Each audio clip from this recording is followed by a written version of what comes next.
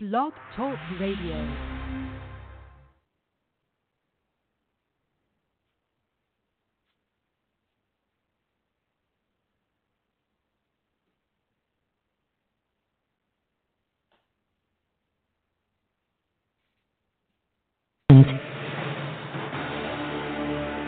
In association with the Sexy Witches Presents REPO NERDS, the podcast where there's no such thing as indecent exposure, restoring nerd cred, one geek at a time.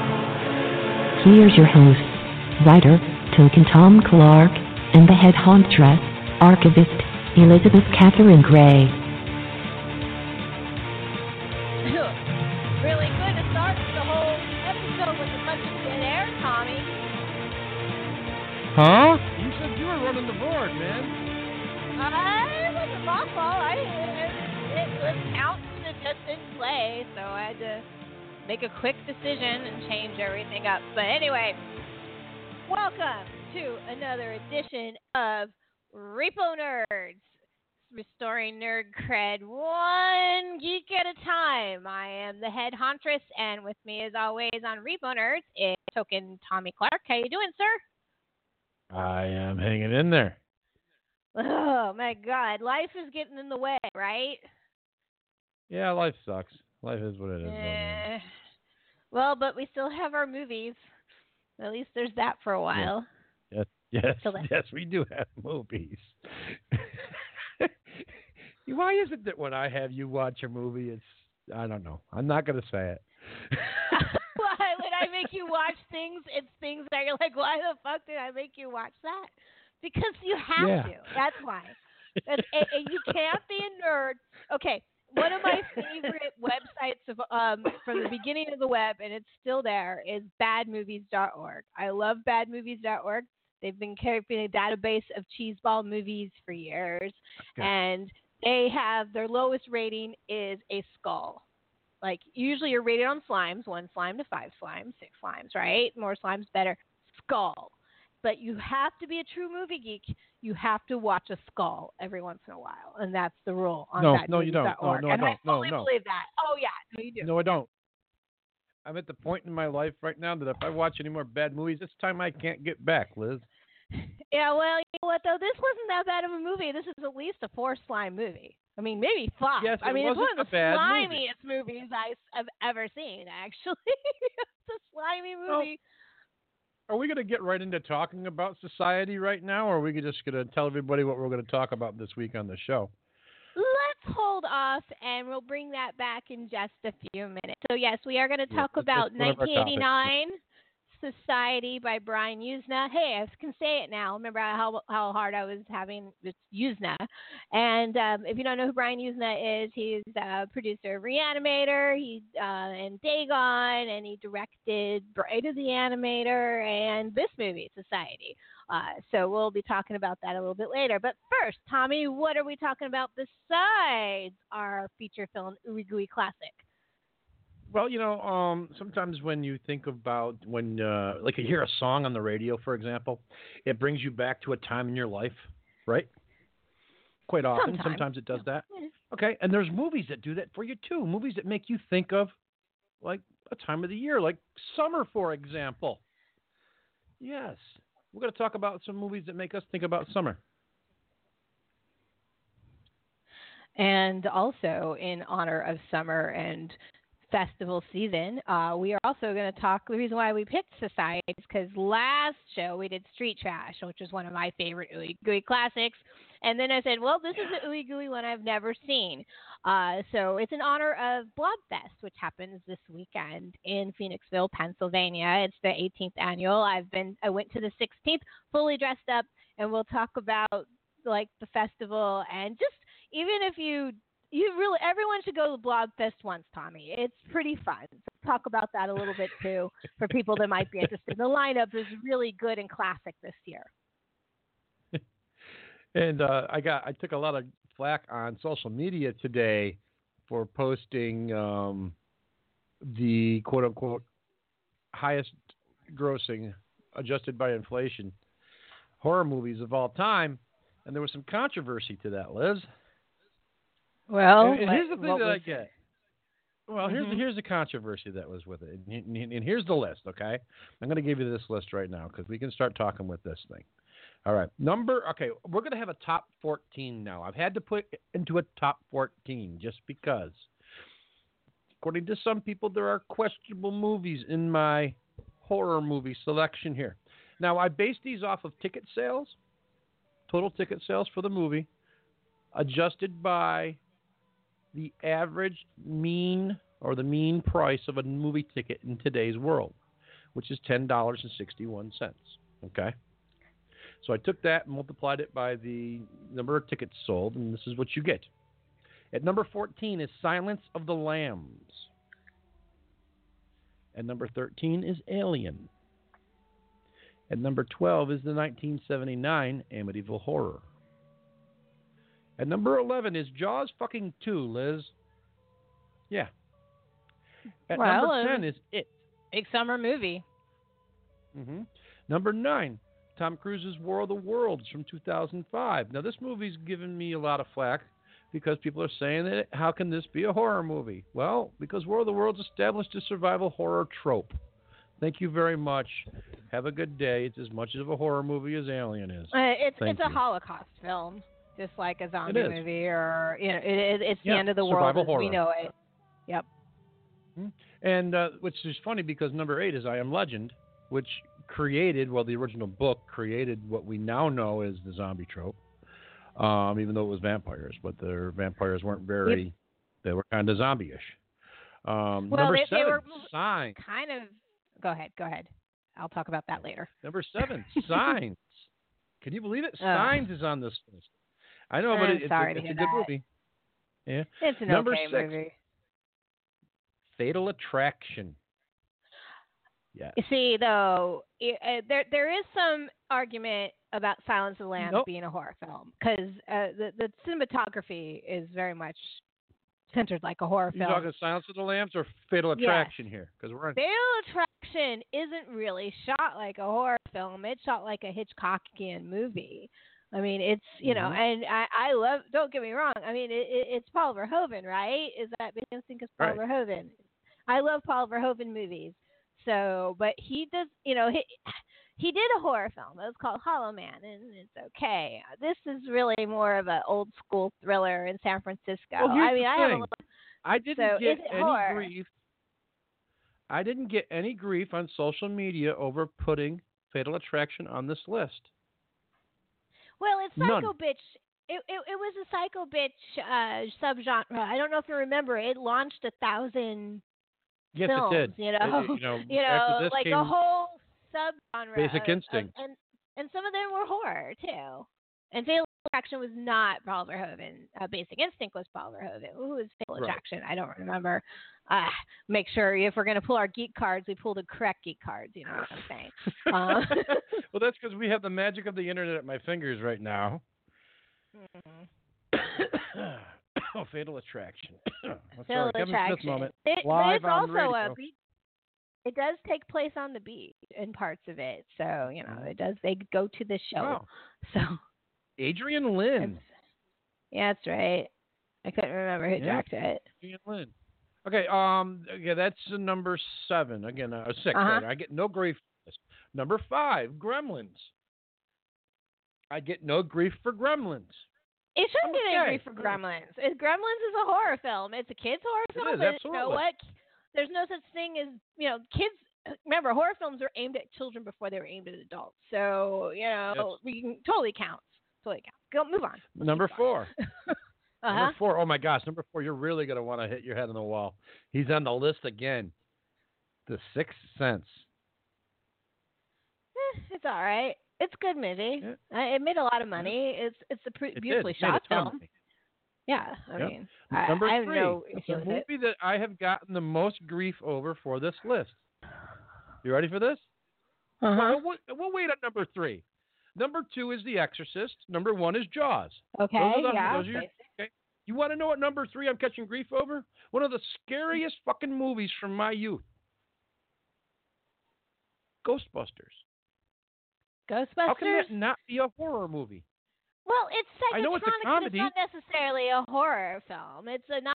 You can go horror comedy with it, but horror comedy That makes knows it a when horror. to turn off the comedy, When though. you say horror It never comedy, really, boom, it's horror.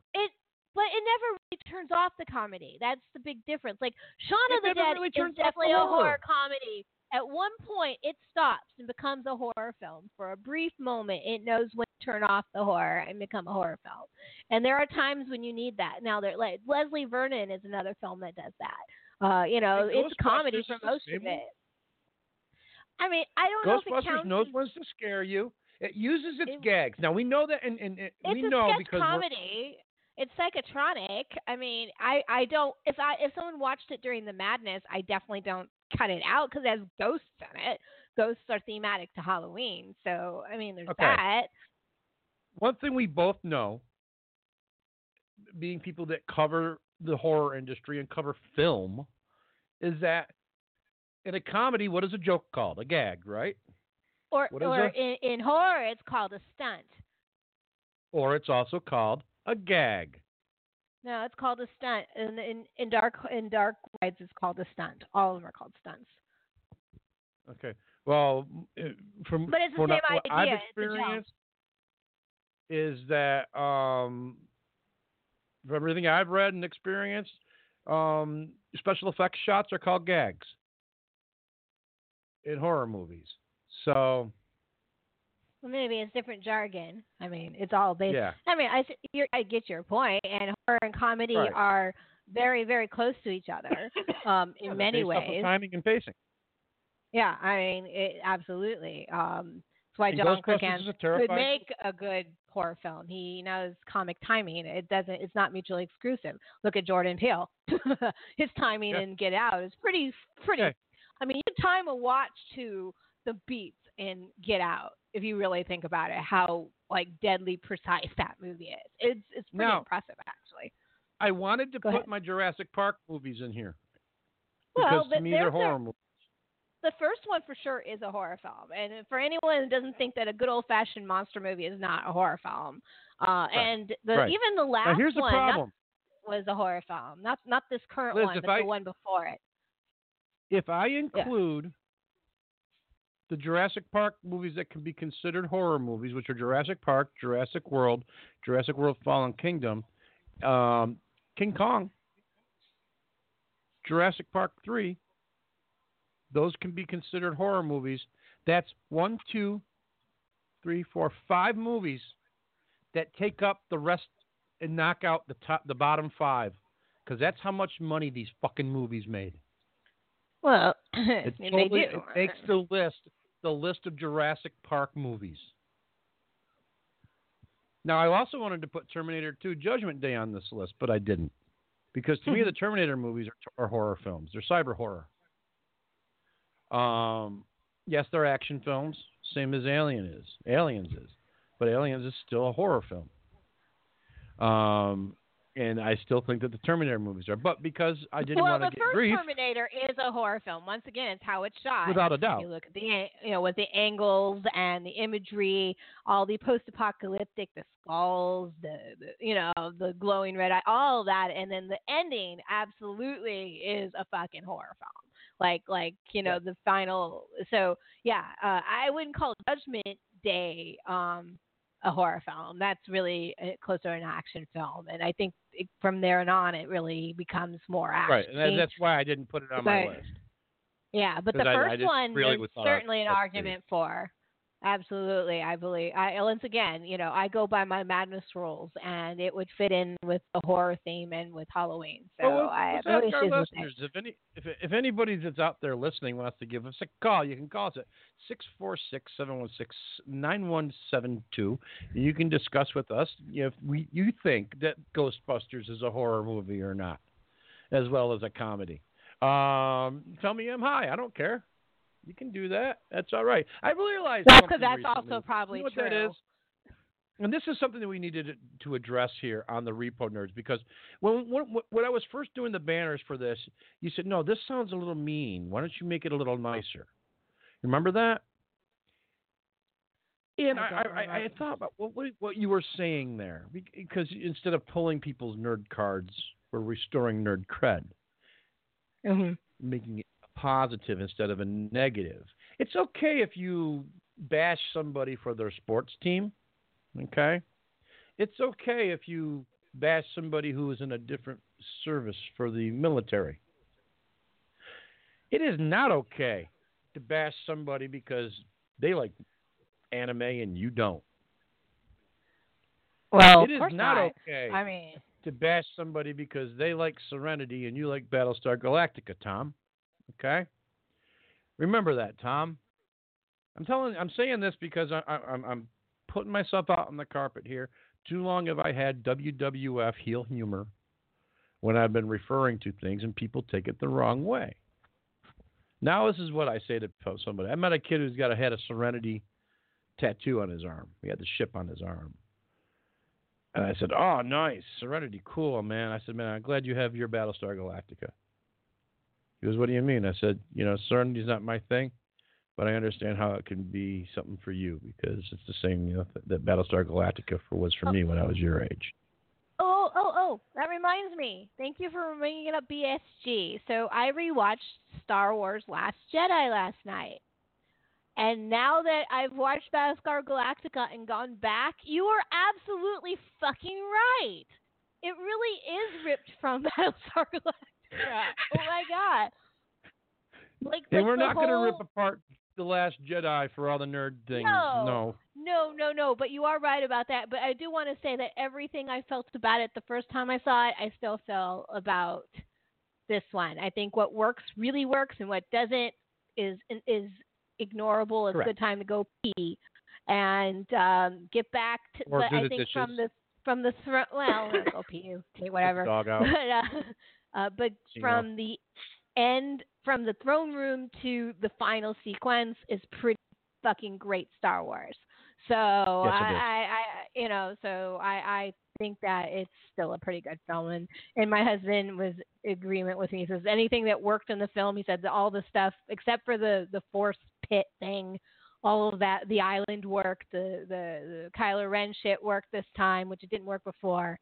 He agreed with it. And he also thought that the Canto Bight stuff was like much reminiscent of Phantom Menace. He didn't like that.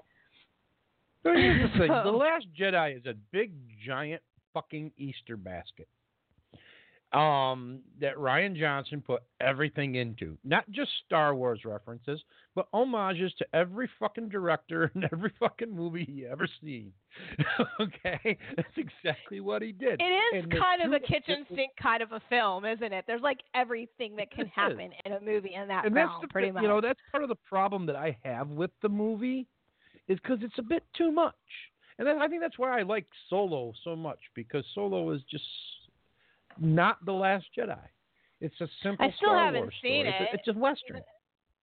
And that's why I have no enjoyed issues Solo. with Westerns.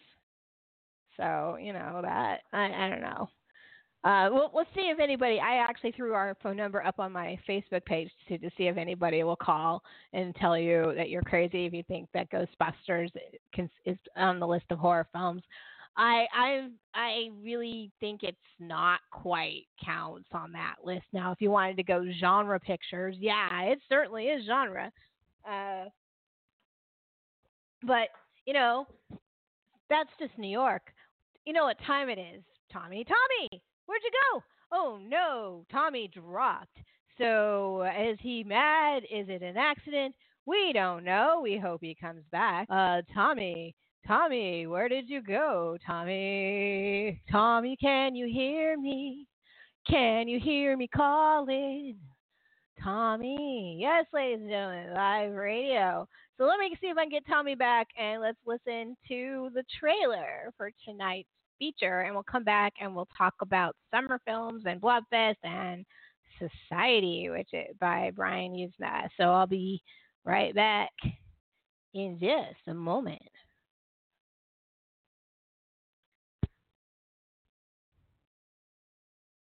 I've never been paranoid. Fear plays a large part in family life. I feel like something's going to happen. And if I scratch the surface, there'll be something terrible underneath. He's afraid his sister Could you zip me up, Billy? is not what she seems. God, Bill, what's the matter with you? thinks his friends are out to get him. Make waves, Whitney. You're going to drown. People are what they are. Now you have to learn to accept that. He's about to find out the truth. Why are you guys doing this to me, huh? What, you've been living with these people all your life and you didn't know anything about this? Is far worse than he could ever imagine. If you don't follow the rules, Billy, bad things happen. Didn't you know, Billy boy? The rich have all sucked off low-class scum like you. Uh-oh, Guy. Clarissa? It's so intense. Now, some people make the rules, and some people follow the rules. It's a question of what you're born to. You never were one of us. You know, you really deserve what's going to happen to you. I don't think so. Wait. Can't you see they're setting you up for something? You know how I hate to give you drugs. You're officially dead. Don't go home, Billy. No. Bill Whitney is about to become one. Showtime, Billy! With society. Who are you? Let me give you a hand, Bill. In Beverly Hills, what you fear is only the beginning. Anything for society.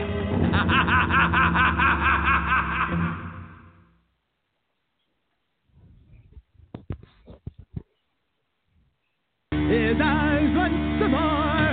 Now that we have the neutron bomb, it's nice and quick and clean and get things done. Well, Tommy left us, but it looks like he's about to come back. His internet is down. So in the meantime, let's, before we get into society, and hopefully he can get back on before then,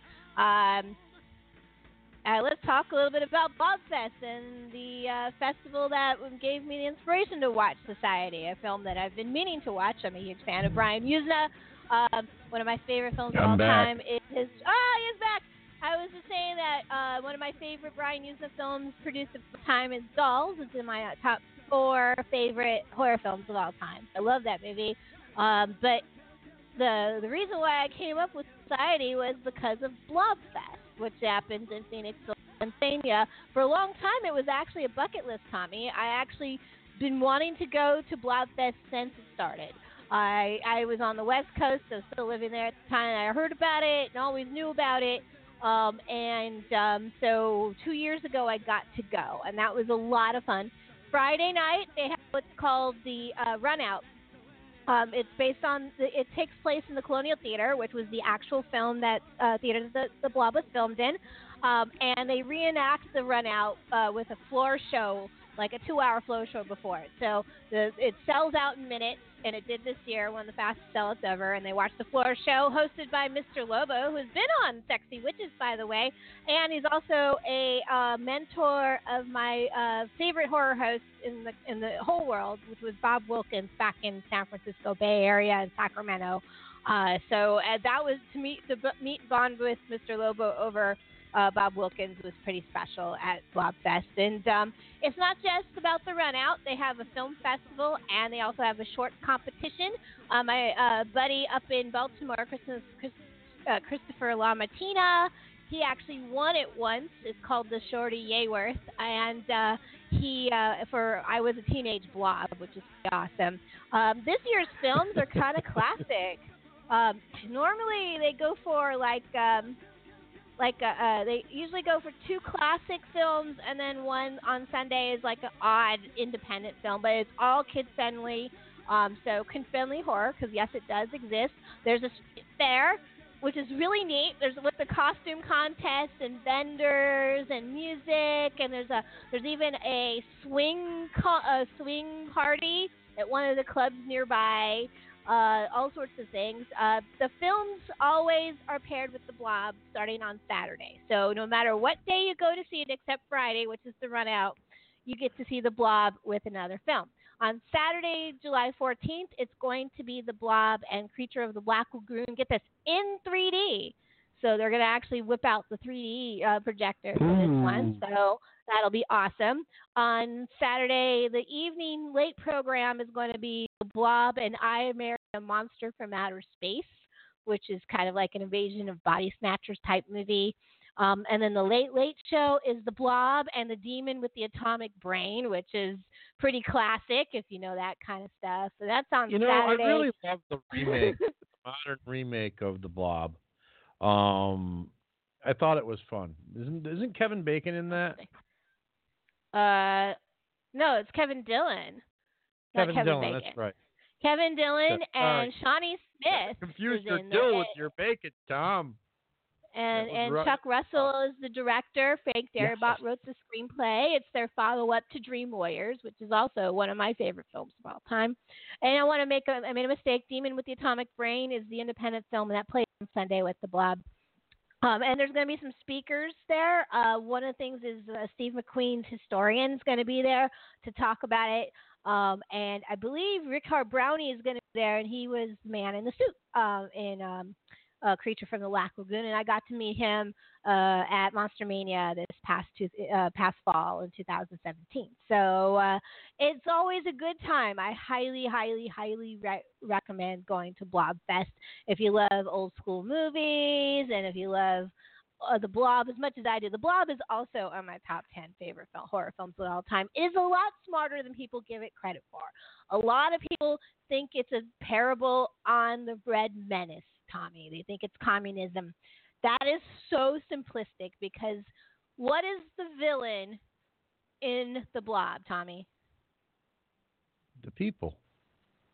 Yeah, but who in particular? The military? The government? Adults. No, the parents. Adults. The parents. All the parents in the movie are disaffected from their kids. They're jealous of their kids.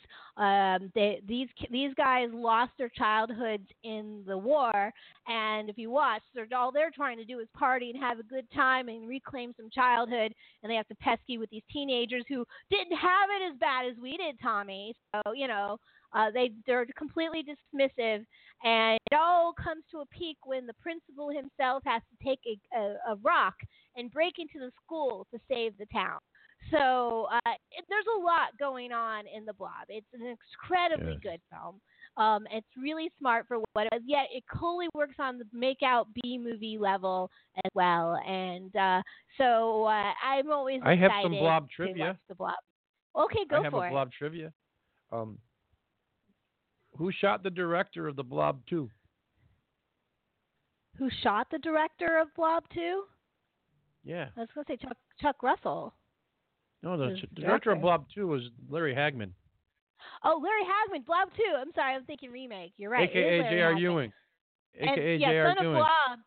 Son of Blob was one of my first mascot films ever for the Madness. It was for our sentient slimes and odious oozes year.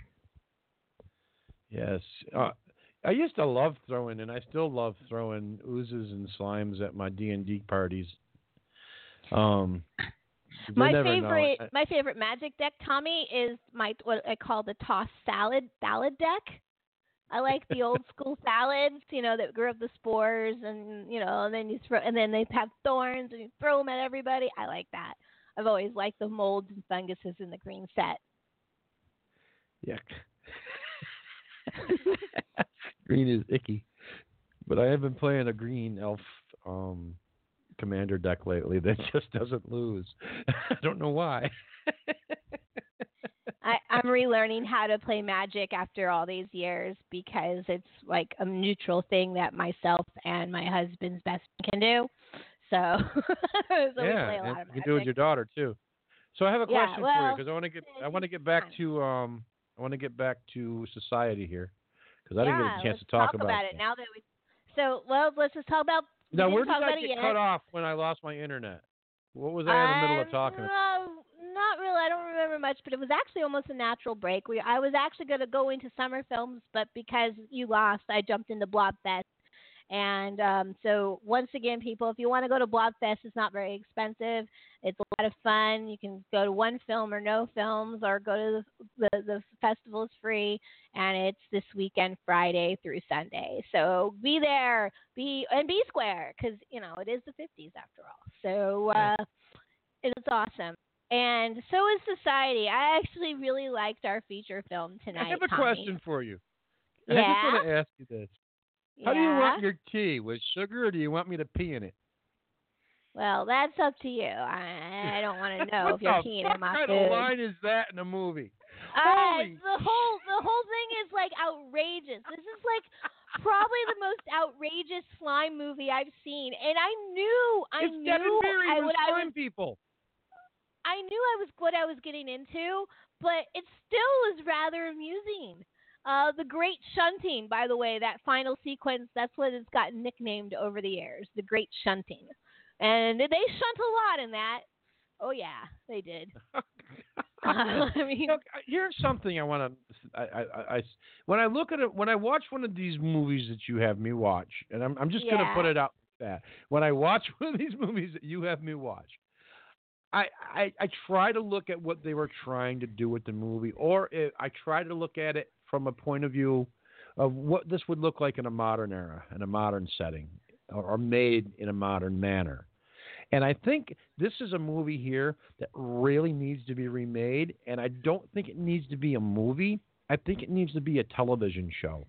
It's funny. You say that because I just listened to a podcast, Shockwave's podcast, the Blumhouse podcast, and they had BRIAN YUZNA on a couple weeks back talking about Society, and he said exactly that. He wants to adapt this to like a TV miniseries.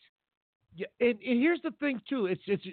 I think it would work because not only is it the same premise as Dead and Buried, where the whole town is in on it and one person isn't. It is also very much like Get Out, in that you have a class dichotomy that tells the story. You have the rich and the not rich. This goes straight back to the Stepford Wives and all those movies. In the Stepford Wives, absolutely. Yep. Just like Get Out does, Yeah, absolutely. So I think that if they took this, I think Yuzna would be smart if he took this and he made his protagonist a person of color. It made it a little more diverse. That being said, the guy that plays Billy Warnock, I absolutely was excited to see when I turned it on and saw who it was. I was a huge fan of Days of Our Lives when I was growing up, and he played Austin's brother, Frankie, on the show for a long time. Yeah, so I recognized him immediately. I was like, oh, well, if he's in this, this is going to be fun.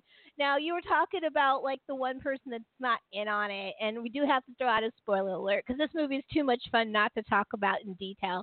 The reason why he's not in on it is pretty horrid, don't you think? Yeah.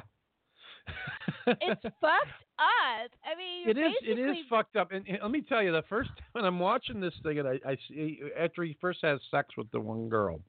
Spoiler alert: there's a lot of sex in this. Maybe that's why you like it. There's a lot of KY jelly in this too, or something. Oh my God, it's gross. So yeah. Anyway. I'm like, what? Her body's not supposed to be bent that way. I say to myself, what the hell's going on here? Am I seeing this right? And then I realize what's going on as I watched it. He pulls the motherfucker inside out at the end. And he does. And when that happens, they're dead. I don't know about that. There's also the thing is after they ran out the door, there was like 20 or 30 of them that were not like fucked up. They could have chased them down, but they didn't. They just let them go because they're too lazy to chase people, I guess. After all that, so it just kind of ends. So there definitely needs to be. There is like more to this story. It clearly was supposed to have addition to it. You know what I'm saying? And unfortunately, it didn't do very well in here and was banned, I think, I don't think it was on the video nasty list, but it might have been censored in England. And it did better overseas than it did here. It actually tanked here. It did really well for him overseas, apparently. But that was because they like that kind of stuff there. Well, I'm going to tell you why it tanked. Because the movie never finds its identity. In fact, it's almost as fluid, I want to say, almost as fluid as the special effects. Which are fantastic, by the way. Yes, they are. They are. And again, this is at the end. This is 1989, so we're at nearing the end of conventional effects, because in a year or two you've got Terminator 2 coming out in the Abyss, which we now have CGI from those. So I love the innovation in it. And come on, I'm a butt face. Which is a way famous thing. I mean, not only is there butt faces, there is incest in this film. There's betrayal in this film. There is really kinky sex in this movie. And I'm not just talking about the great stunting. Here's the problem, Liz. Sometimes it tries to be a teen sex comedy, and then in another breath, it tries to be this stark, serious commentary on society itself, with the rich have rich and everything, and the poor have nothing, and we're just food for the rich. And I understand that message, but then it tries to be an oddball 80s horror movie in the same breath. So again, it suffers from not being able to find itself, and I think that's why it wasn't a hit here in the States. And I don't think it's become a bit of a cult classic now. But again, I didn't really hear about it until you told me about this movie. It took a while to find its audience, but it did over the years. And I actually, for an 80s commentary, it kind of holds out on the 80s, like, rich, yuppie lifestyle. I do think it pokes it all in the right places. It doesn't say much. It's not meant to. I don't think it's really meant to be a big statement. I just think it's meant to be like, it's like, like zombies. Every good horror film is not really literally about your monster. It's always some kind of bigger statement, and that's what this is. It's not trying to become a premise hammer and teach you a lesson. No, it's not going for that. If anything, this is an example of a horror comedy because it's actually rather funny. Even the over-the-top stuff is actually rather funny. I caught myself laughing and wincing a lot during this film. Right. Yeah, there was a couple of turn your head scenes. We'll just say it that way. Yeah, at one point I thought I was watching a John Hughes movie. Well, I think it definitely was trying to do that vibe, and that was the weird thing.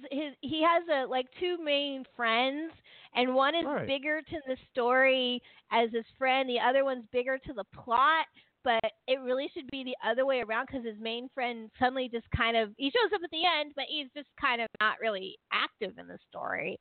And the guy that should be active, the one that's doing all the weird freaky shit trying to expose the truth, he's barely in it. Matter of fact, he disappears for most of the movie. Yep. I think there's missed opportunity there. To get absorbed. Just because they needed someone to kill because they couldn't kill off their main character immediately. So it made sense in the story. That was one of the things that I bought with it. I really understood that. Oh, it was kind of fun. I mean, and and not to mention some of those actors that are in that goo are not exactly like new actors. There's a couple classic character actors that are just absolutely covered in goo in this. There was way too much My Parents Are Naked in this movie. Way too much My Parents Are Naked. You get the one beautiful girl and the contortionist thing, and that leaves guys with a lot of fantasies. But there's a lot of real, nakedness. It's kind of like in Heredity. The nakedness is natural nakedness that's not meant to be pleasant. It's meant to be existence. This is what we look like kind of thing. It's got to... what's another movie that did that? Lords of Salem did that too. Full frontal nudity that you had to look at, which wasn't beautiful. It was real, that kind of thing. Right. Westworld's really good at presenting nudity as just being National Geographic-ish. Yeah, it really they what's her name? Evan Rachel Wood strategically place hair. You know, like they just so that, carefully put it on. When it's obviously a quote unquote host or robot, as the case actually is, they don't beat around the bush, letting the dick hang out. That's for sure. No. You know, So it's funny because I watch all these video nasty trailers and stuff, and you know, there was schlong in those movies in the trailers. Like, we have really lost our nerve in the United States, where you know we can't look at boobs or dicks or anything without it just going into hysterics. And I'm looking at the 70s, going, those trailers don't really hide anything, especially the ones for the R-rated films. Like, because we were supposed to be adults about this. Who would have thought? That was then. Yeah, it was then. This is now. And our radio, our music was pure back then, but now it isn't. So there you go. It's been a reversal. So you're mad at me because you didn't like because I made you watch some terrible horror film again, and you can't handle it anymore. I'm not mad at you at all. I mean, come on, you have to admit, it was entertaining. I actually would say this was highly entertaining. Is it Dolls? No, it's not Dolls. Dolls is got boobies in it. Come on, man. Reanimator, but you also have the powerhouse of Stuart Gordon helming the whole thing. Brian Yuzna was usually a producer, not a director, and he only directed a few films himself. So, you know, so I give Yuzna a pass because, honestly, I like this film. I think it's a lot of fun. And Brian Yuzna, the one thing you have to admit is he didn't pull many punches in this film. Like, you see pretty much everything he wants you to see. And that's fun. It's really fun when someone doesn't, you know, or they make you turn away, but just as you're turning back, you still have to look at it, right? His timing is very good. Like, he gives you 3 seconds, but he holds it for 5. That's an old Toby Hooper trick. You know, so, you know. Or King Kong Bundy's 5 count. Yeah. Yeah, he was a friend of Hooper's. You know, you can see where he learned all of his skills. He also was a protege of John Landis. You know, so all of that, you can see where it comes from. You know what I'm saying? You know, he definitely loved corpses and goo and dead people and stretchy and gross. And I anytime people go for that aspect of horror, like, you know, Cronenberg is the high end. This is probably middle to lower end of that spectrum. Somewhere the Soskas are in the middle. You know, if you know what I'm saying. But it definitely fits into that class of horror that I love watching people squirm. It's one of those kind of films where even if you don't love it, it's really fun to watch other people watch it. Okay. So, you remember when the Blair Witch Project came out and it was kind of polarizing? You either loved it or you didn't. Yes. I got called stupid for loving it, actually, at that time period. Okay, and you remember the arguments that people had for why they didn't like the Blair Witch Project? That people lost in the woods, it's not too serious, blah blah blah. Why don't you just fucking walk away, etc. and so on. All right, and they couldn't suspend disbelief for the movie. Okay. This week out on Video on Demand, The Endless came out. Okay, and The Endless is a pseudo sequel to a movie from earlier in the decade called Resolution. Okay. And it's written and directed by Justin Benson and Aaron Moorhead, and they also star in the movie. Okay. Liz,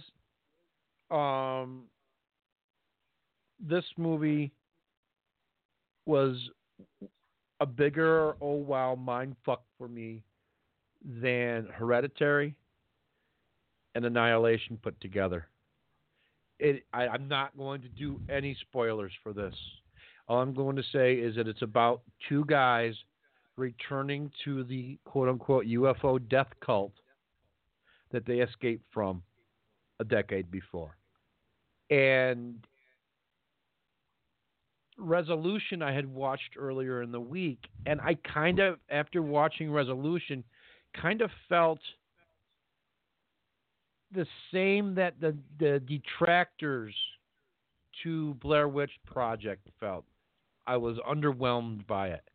And it was because I didn't understand it. The Endless allows you to understand it. And it does it it tells a story. It's one of those slow burn horror movies. I know you hate to hear that. Those slow burn horror movies are the modern indie house staple. It just means that it's paced like a foreign film. That's all that means. Right, and it is because these are the same guys that did Spring, which was one of my favorite Cthulhu type movies, one of my favorite Lovecraftian movies of all time. And these guys really have cosmic horror down to a fucking art form. Kid you not, it is an art form with them. And this story that they weave and they tell here, it's everything the Blair Witch Project wanted to be and has not become. I'm going to say it that way. This really is a game changer. Absolutely is a game changer. So I highly recommend that you watch Resolution. Highly recommend it. And then The Endless comes out. It's already out, right? The Endless is out. I highly recommend that you watch The Endless and then go back and watch Resolution after. Don't watch it before. Watch it after. And there's a reason for that. Because what basically it is... I was going to say, he's also going to be in... Justin Benson is going to star in something else. That's the new Jeremy Gardner movie. So, you're talking about a pretty stellar cast, actually. Yeah. Now, here's the thing. Resolution's plot is simple. It's about a guy who is in a cabin out in the woods, and his friend comes there to intervene with his drug addiction. He's got a crack problem. And the one guy spends the whole movie, most of the movie, chained to a fucking in a room on a mattress. But there's weird things happening. And when I watched Resolution, I didn't really quite understand it.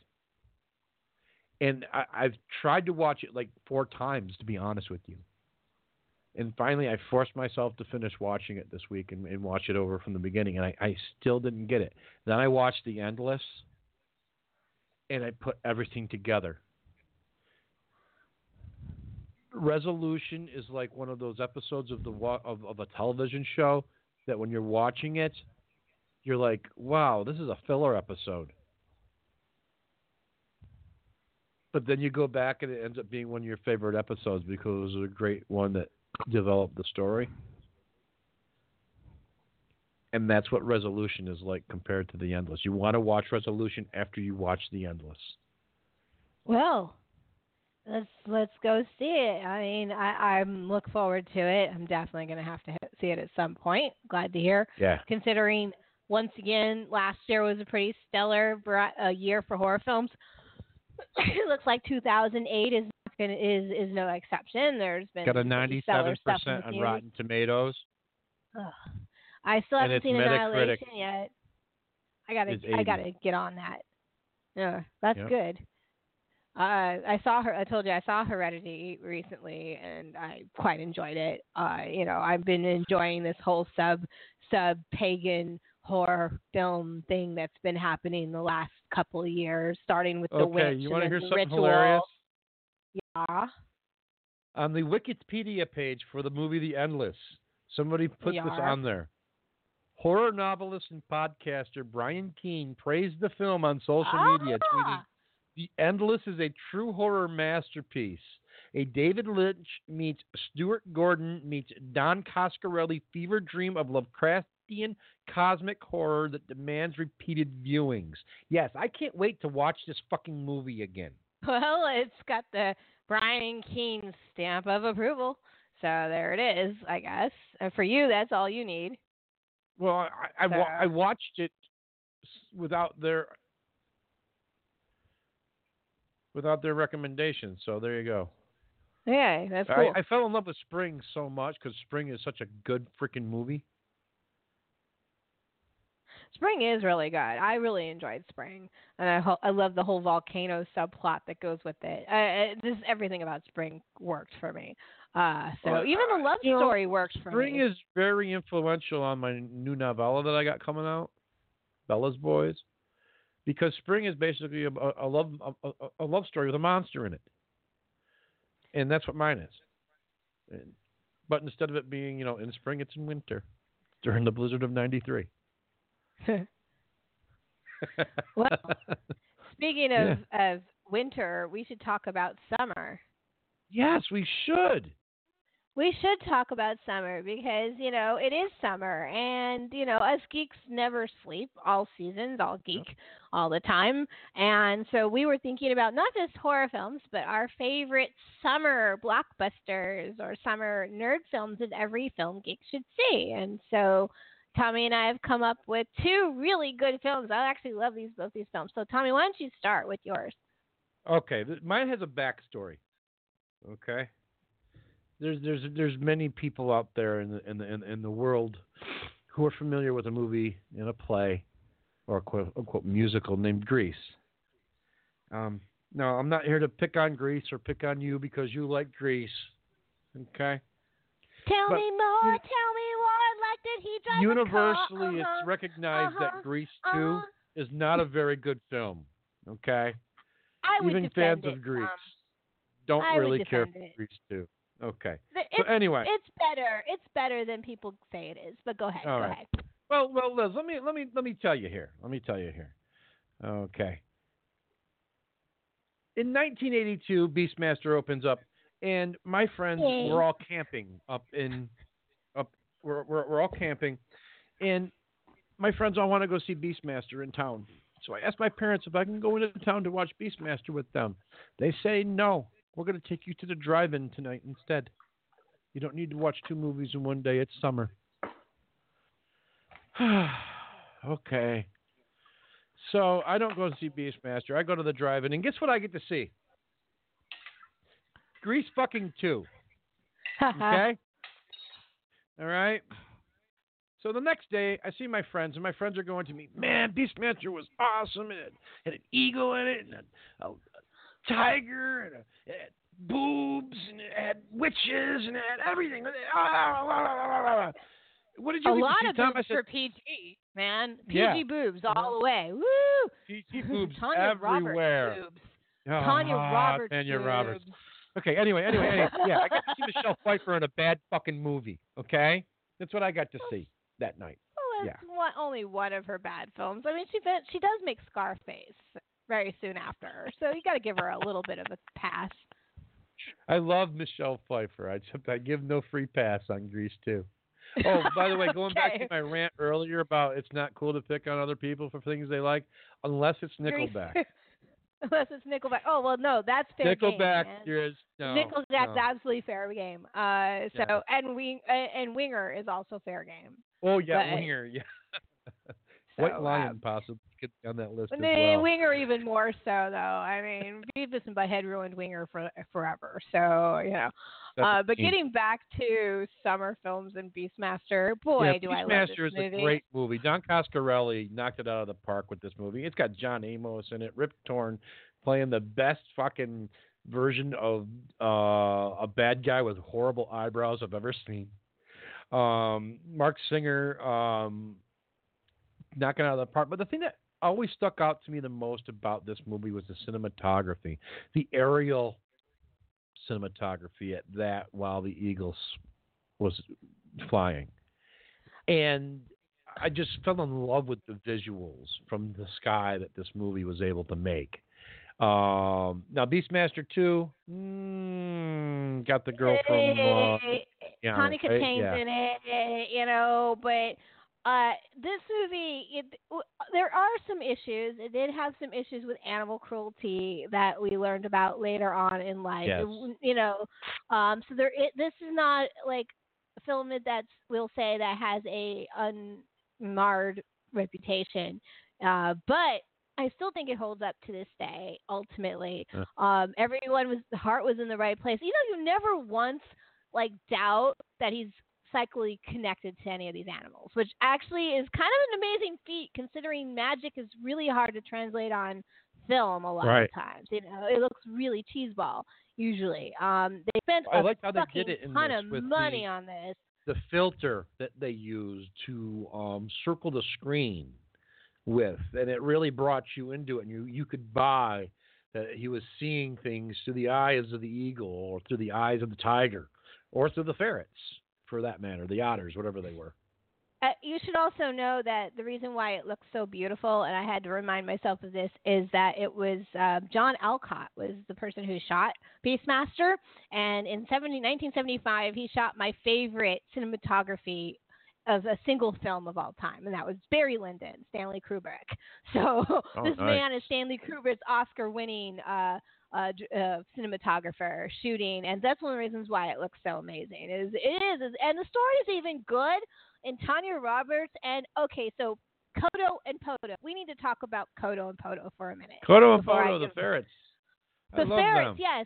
Because of Kodo and Podo, I eventually, as an adult, adopted ferrets because of Kodo and Podo. I love them, and I had to have ferrets because of Beastmaster. But I lived in California, was actually legal. But as soon as I moved to the East Coast and it was legal for having ferrets, I had 3 of them.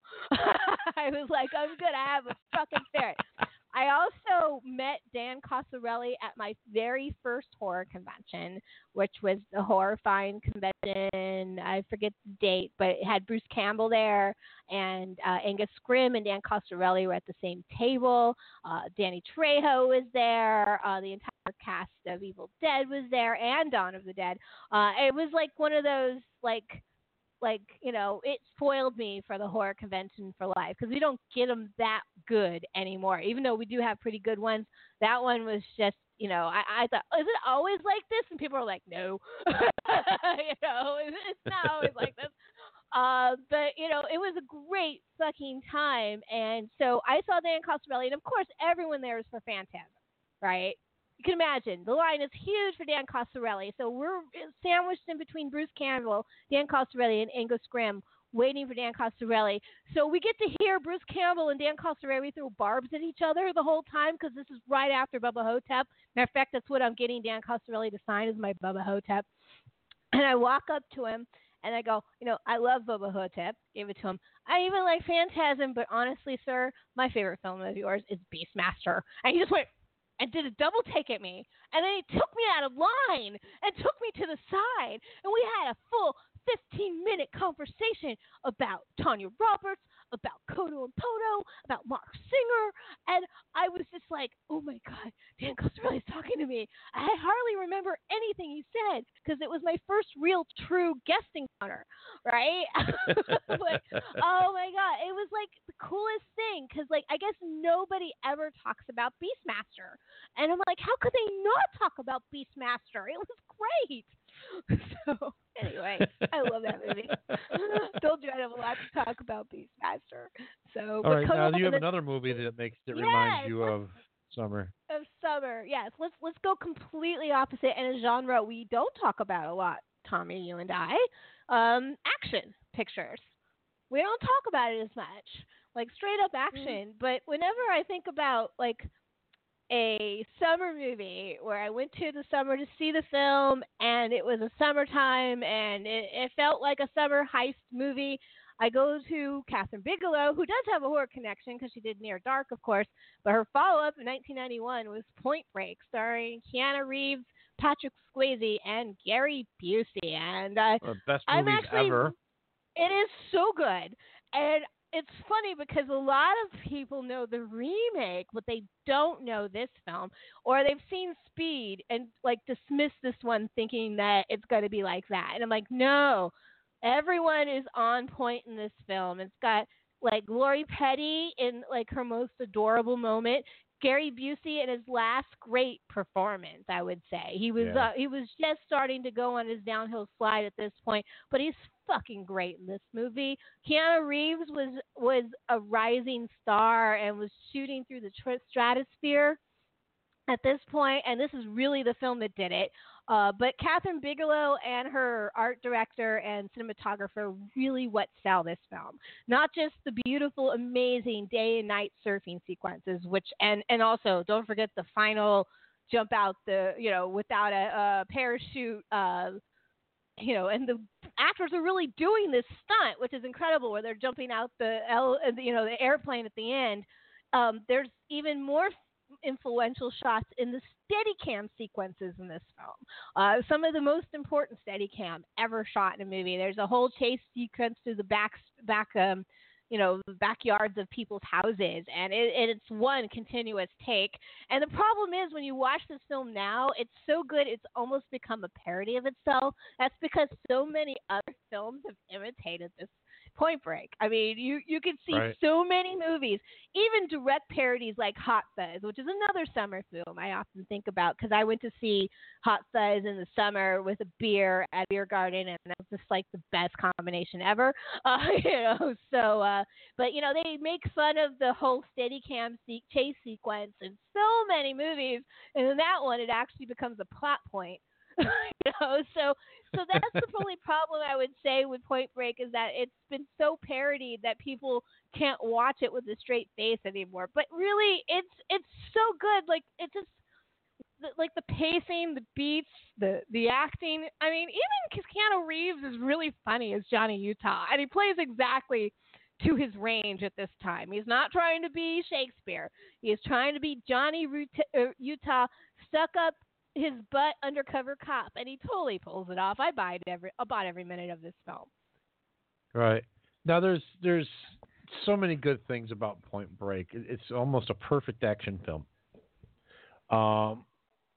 And I've always been sold on Keanu Reeves as an actor anyway, because I'm a huge fan of The River's Edge.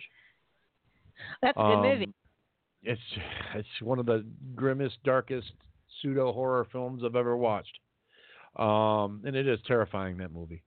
It's grim and dark, just like the Pacific Northwest that it takes place in, The soundtrack on it, God, out of this world. It's better than Singles, which, Singles is pretty much considered the Seattle soundtrack, with the bands that were on that. But I definitely think that The River's Edge predates that. River's Edge is definitely older than that. His first appearance was in Dangerous Liaisons with Glenn Close and John Malkovich. Yes. A lot of people forget that. And then he did River's Edge like either right before or right after. It's somewhere around there before, right in Bill and Ted's. It was right after Bill and Ted. Yeah, right after Bill and Ted. But it's kind of amazing. We're getting a third Bill and Ted film. I want to hope that it works because I root him on and Alexander Winter on so much because I absolutely adored Bill and Ted's Excellent Adventure. I still think it's as a history nerd, it is so much fun. I mean, they go places that only history geeks, like little subtle things about each character. They clearly did their homework. Like choices they're making in the movie make sense. And I've always admired that. And Keanu Reeves is one of these people like Johnny Depp, who has a fantastic agent who knows to put him in the right movies. I mean, look at his career. Even when he's not great, the movie he often is, like Matrix, for example. He's good in The Matrix. It's really the whole package that makes Matrix amazing. Yes, everybody that's involved in it makes it good. It's the ensemble. There was an ensemble cast movie from the 90s, too, that brings me back to summer as well. And it's not always a good reason that it brings me back to summer, because you know what? Between August 1st and September, Labor Day weekend of 1990, I saw Young Guns 2 5 times. I saw it twice. Because I saw it at the drive-in. Now, I lived in Glens Falls, New York at the time, and that's near Lake George, New York, a resort community. And they have a great drive-in there. And they show first-run movies, but they also show with them a movie from the week before. And the first week that Young Guns 2 opened up, it was great, because it had Die Hard 2 as its freaking opener. Yeah. Okay, that was cool. Then the next week I got to see Die Hard, Young Guns 2 with Flatliners. Yeah. And then the next week I got to see Young Guns 2 with The Exorcist 3. Yeah. Then the next week I got to see Young Guns 2 with Darkman. Yeah. Oh, well, that's awesome. Yeah. So I got to see Young Guns. And here's the problem. You couldn't go late to the freaking drive-in because you couldn't get a good spot. Because if you were to just say, oh, fuck off to freaking Young Guns 2 and come late, no, you were screwed. You weren't getting in. So you had to go there early, and you had to sit through goddamn Young Guns 2 for a month straight. It was like hell. Oh, well, you got to suffer for your art, man. Yes, I do. I'm going to put that in one of my books. Lay it down in a blaze of glory. No? Okay. So we got some big shit coming up. Fuck yeah, we do. I mean, oh my God, I'm going to, in just a few days, I'm going to be on an airplane flying to San Diego for my other podcast, Archivist Bets on Sexy Witches, to go to the granddaddy of all conventions, San Diego Comic-Con. I don't even know what to do, Tommy. I mean, there might be something as too much of a good thing. I have never seen so many panels step up a game ever. Usually there's like a couple, 2, 3 amazing panels and then some really solid ones. If you can't get into the good panel, you can go every single panel. It's like, oh, that's cool. Oh, that's cool. Oh, my God, that's cool. It's all cool. I mean, I can't, and that's just the stuff on the inside. There's this whole thing on the outside and all these outside events, and I've got tickets to certain things, but we're not going to talk about it here on Okay, now, hold on. Okay. We are going to talk about it for a brief moment because you're not my only friend from up this way that's going to be there. My friend Mike Kingston is going to be at booth 1901 with his comic book Headlocked with Jerry the King Lawler, Joey Ryan, and a few other people there at his booth. So when you're out there at San Diego Comic-Con, please stop by booth 1901 and drop in on Headlock and Mike Kingston and say, hey, I podcast with Token Tom, and he'll give you a fist bump. Awesome. And he won't give you nothing I will free. do that. Just a fist. Yeah. So if we want to hear about like in-depth deep dive preview at San Diego Comic-Con, I am going to do one. Normally this is the slot for Sexy Witches and we would just be wrapping for the night, but on Thursday 9:00 live we're going to do a special episode of Archivist Bets on Sexy Witches, just myself and Aaron Kogan the Cuz, and we'll do an hour or so deep dive into San Diego Comic-Con schedule, what we're planning to do, and the things we're going to see, and we may even have a few surprise guests and vendors on that episode. So once again, that will be, Tommy, at 9 p.m. on Thursday the 12th, so this week. Archivist Bets on Sexy Witches special, a preview of San Diego Comic-Con. Oh, I won't be able to be with you guys on that. I won't be able to call you because I'll be DJing. No, but you can listen afterwards, and we'll have a huge recap, but not immediately because a week after that, I have a week off, but then, Tommy, we have go time for us. Oh, really? Yeah, we do. So what happened? Yeah, there's the air. We're on the last 2 weeks for that too, man. We're counting down. So Scares That Cares weekend, which is the 4th through the 6th. Is that right? I always know it's the 3rd through the. Oh my God! I think I know the dates by now. It's the 3rd, 4th, and 5th. 3rd, 4th, and 5th. Yes, thank you. Oh my God! I've got way too much happening. Saturday, right now. August 4th at 1:00 in the afternoon. Yep. Right. 1:30 actually. 1:30 in the afternoon. 1:30 to 3. Archivists Bet on Sexy Witches, Repo Nerds. Necrocasticon All-Star Panel for the 35th anniversary of the British Video Nasty List.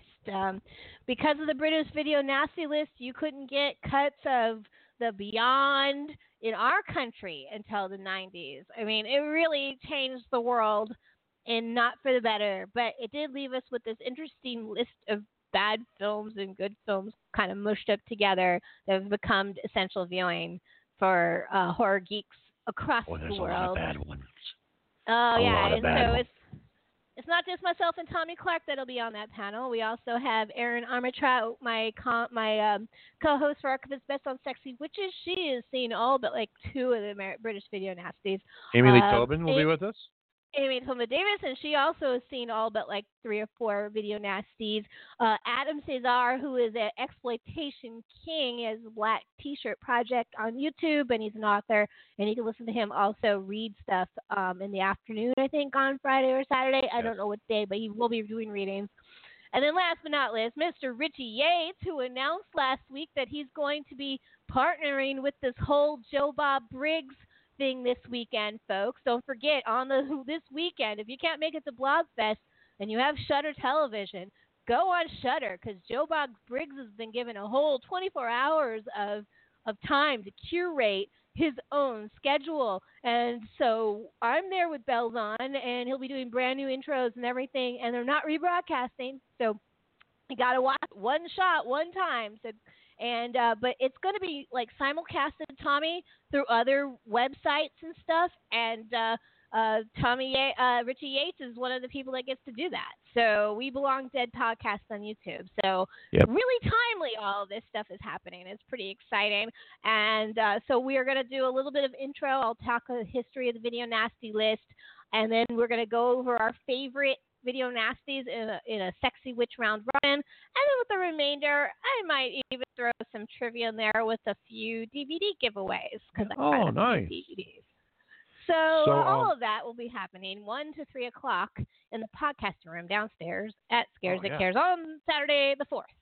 And I'm going to be there a couple of times. I'm going to be spending a lot of time in that room because I'm opening up the podcast room that morning with my co-host Skip Novak from our Patreon exclusive podcast, You Gotta Be Kidding Me, or You Gotta Be Fucking Kidding Me, as the case is, where we debunk conspiracy theories. Now, Liz, we're going to be doing a couple of awesome things for this podcast, so you're going to want to be there. First off, you're going to want to be there because you're going to be able to participate in the world's shortest and most successful ghost hunt ever. Okay? That's what you say. And number you keep 2, saying that. Yep, it's the world's shortest and most successful ghost hunt.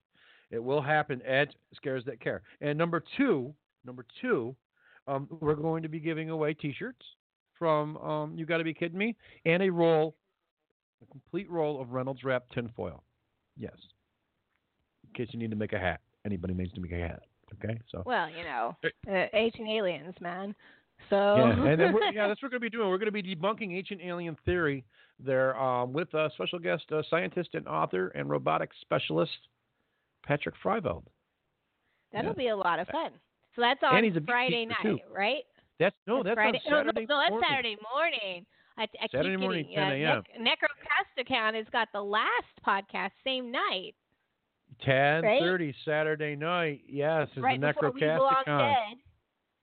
And we're going to have some, me and you are going to be there with some awesome guests, panelists filling in for Walter and Scott with Chuck Buda, Lucas Milliron, and author Mike Duke. And we're going to be talking about classic horror in America, American horror that has inspired all of us going forward, stuff like The House of Seven Gables or The Occurrence at Owl Creek Bridge. And we're going to be taking the heavy metal and we're going to be breaking it down to its root notes. And we're going to have the acoustic Necrocasticon Orchestra. We're going to be jamming out some tunes in there. So make sure you bring your maraca or your tambourine. You guys were yelling. I do have a pan flute, Tommy. You know that, right? You have a pan flute? Well, bring the pan flute. You want me to bring the pan flute? Oh, bring the pan flute. Absolutely. Absolutely. And make sure you learn the words to Square Hammer and Dance Macabre. I already know Square Hammer, but I'm also going to be on two more podcasts during this whole thing because, I just, I'm going to be on Friday night. I think it's 9 o'clock, I think it is. I will be on the Dark Discussions podcast with Michael Darwin. And it sounds like Philip, his co-host, is going to be there, Ferric Perrin, who's the actual producer of the show. And we are going to be talking. Oh, you definitely should. The 50th anniversary of Night of the Living Dead. That's what we're going to talk about, and its influence on films and zombie films of our modern generation. In September, that's kind of the. I'm going to tell you right now, I'm going to be at a 50th 50th anniversary showing of Night of the Living Dead with John Russo present at the place on the 50th anniversary. Fabulous, fabulous. So this is all very timely. And then on Saturday afternoon, I think it's in the 5-ish time slot, right before they close down the podcast room for the contest. We have the last podcast before they reopen it. It's Amy Tobin Davis's After Dark Analysis, which is you can find on YouTube, and she's going to be talking the French Extremity. So we're going to talk French New Wave horror that came out in the early aughts, like Martyrs and Frontiers and Hot Tension. Oh, cool. That's a niche subgenre. Yeah, well, but it is one that matters for horror geeks. And there's some really strong films in there. Kind of like The Blob.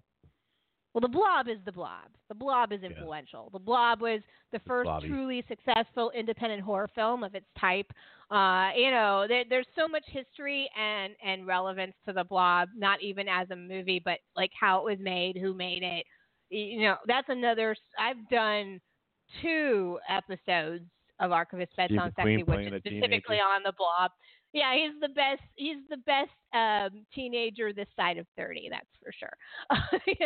So the only person that's pulled off playing an 18-year-old better than that was Patrick Swayze in Red Dawn when he was 40. Well, it is what it is. So, well, we probably should close it up for the night, Tommy, at this point. But I decided, because this is my thread on Blog Talk, that I am pulling your card for our next episode in August. And this is why. Yeah? Because August is annually Animation August. I've always done animation-devoted episodes in August, and I think Repo Nerds should be no exception. And I found one that you hadn't seen. And so, if I have to make a copy of it and mail it to you, because we won't be coming back till August with our next Repo Nerds, I will do that. But I am going to make you watch a film that's very dear to my heart. The original 1976 film called Allegro non troppo. It's an animated film by the Italian animator Bruno Bozzetto, which is basically it's Italy's version of Walt Disney. Matter of fact, this is a parody of Fantasia, Tommy, and an adult parody. It's not a kid's film at all. And as a matter of fact, there's a lot of politics and a lot of humor in this. You'll actually get a lot of kick out of this. But Disney took so offense to this film, the company they did, they actually successfully got it banned out of the United States until the early 90s. And I went to one of the first screenings in the United States when I was in my 20s of this film because they finally allowed it in this country on a special tour. I own it on DVD now. It was one of those DVDs. As soon as it came out, I was going to make sure I had a copy. I will give you a heads up, Tommy. It takes a little bit of it to get going. There's long black and white segments, which are worth watching, but be patient because once the animation kicks in, and it's done like vignettes, just like Fantasia, there's lots of smaller pieces of music through it. You will I think as a musician, you'll really appreciate this. Okay, so send me the name of it. You can bring me a copy of the scares. Non troppo. Sounds like you know what it sounds like? It sounds like a ghost. It sounds like the title to a ghost song. Well, maybe Allegro non troppo is a musical direction. It's fast and rising or not rising. Is that right? Yeah. I should know that. Do you read music as a metal musician? No. I can't read music. I can look at the notes and understand kind of what it's doing, but I can't fully read it. I can read music. It's one of the few things I can actually do. So yeah, tell me what chords it is, though. I'll play them. Yeah, I was a flout player when I was in high school, so I could definitely read music. That's why you have a pan flute. Well, no, that's because I collect weird and odd instruments. I even have a giant gourd downstairs that's used as a drum. Okay, I could bring that. If I play locomotive breath from Jethro Tull, you can do the flute solo with your pan flute. Maybe not. I'm not so sure. It's not, like I said, it's not actually my pan flute. It's my husband's pan flute. But man. I can get a note of it. I can try. I mean, I'll do anything once, I guess. So Tommy, where can they find you on the interwebs? Tom Clark, author on Facebook. I'm at @TokenBot_Tom on Twitter. You can find my podcasts on Project Entertainment Network. The Necrocasticon that I'm on, and the shows I produce, like the Curtain Jerkers and Three Guys with Beards and Defenders Dialogue and Library at the End of the World and all that happy stuff. And we just posted the current episode of Necrocasticon last night, so you can go on the Project Entertainment Network website and you could download it, and that would be nice too. Of course, you can always go and find any of our podcasting on Stitcher, Roku, Apple Television, iTunes, Spreaker. I'm on Spreaker now, which is some weird one, and Google TV. So I mean, we're in all these weird like places where you can find any of these stuff. So look for us there. Right. You can find me on the interwebs at my personal profile on Facebook, which is actually where I usually catch a lot of information. Elizabeth Catherine Gray, or at the Sexy Witches, which is also my Twitter handle for Archivist Bets on Sexy Witches, as is Repo Nerds. Repo Nerds does not have his own Twitter account. I usually post to the Sexy Witches page when we do a Repo Nerds. And if you really want to talk serious horror and talk about society, the best group that I manage, and I manage several film groups, is the Halloween Horror Movie Marathon Madness, which right now is just a horror fan site where we talk about wonderful films, and there's a lot of bloggers and writers in that group in particular. But in October, those bloggers are no longer, they've become friends. They become the fiercest film competition on Facebook. So all of that, come find me. I'm around. Yep. Been 300 days without Game of Thrones, Liz. It's all right. I can handle it. I've got plenty of video nasties to keep me in the loop. I just watched one this afternoon. I'm saving it for Necrocasticon.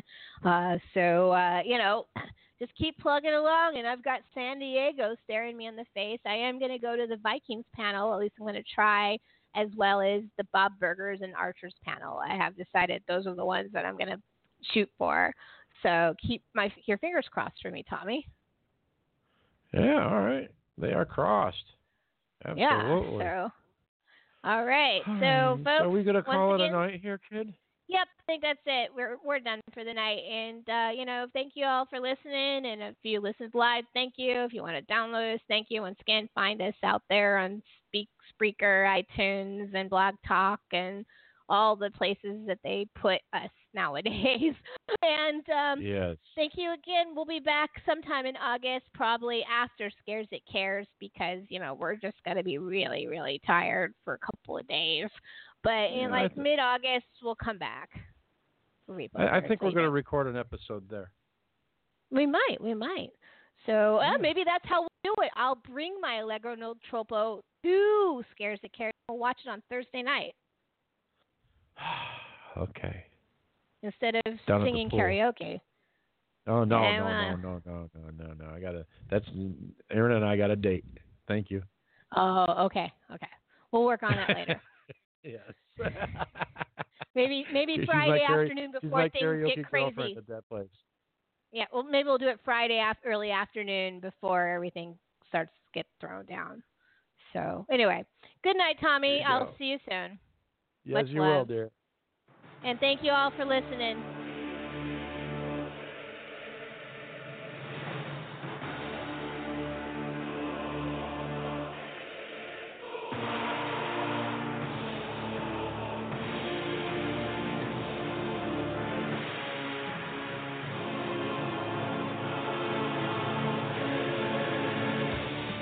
Repo Nerds is written and produced by Thomas R. Clark and Elizabeth Catherine Gray for Loud Sound Productions and Click and Clack Productions.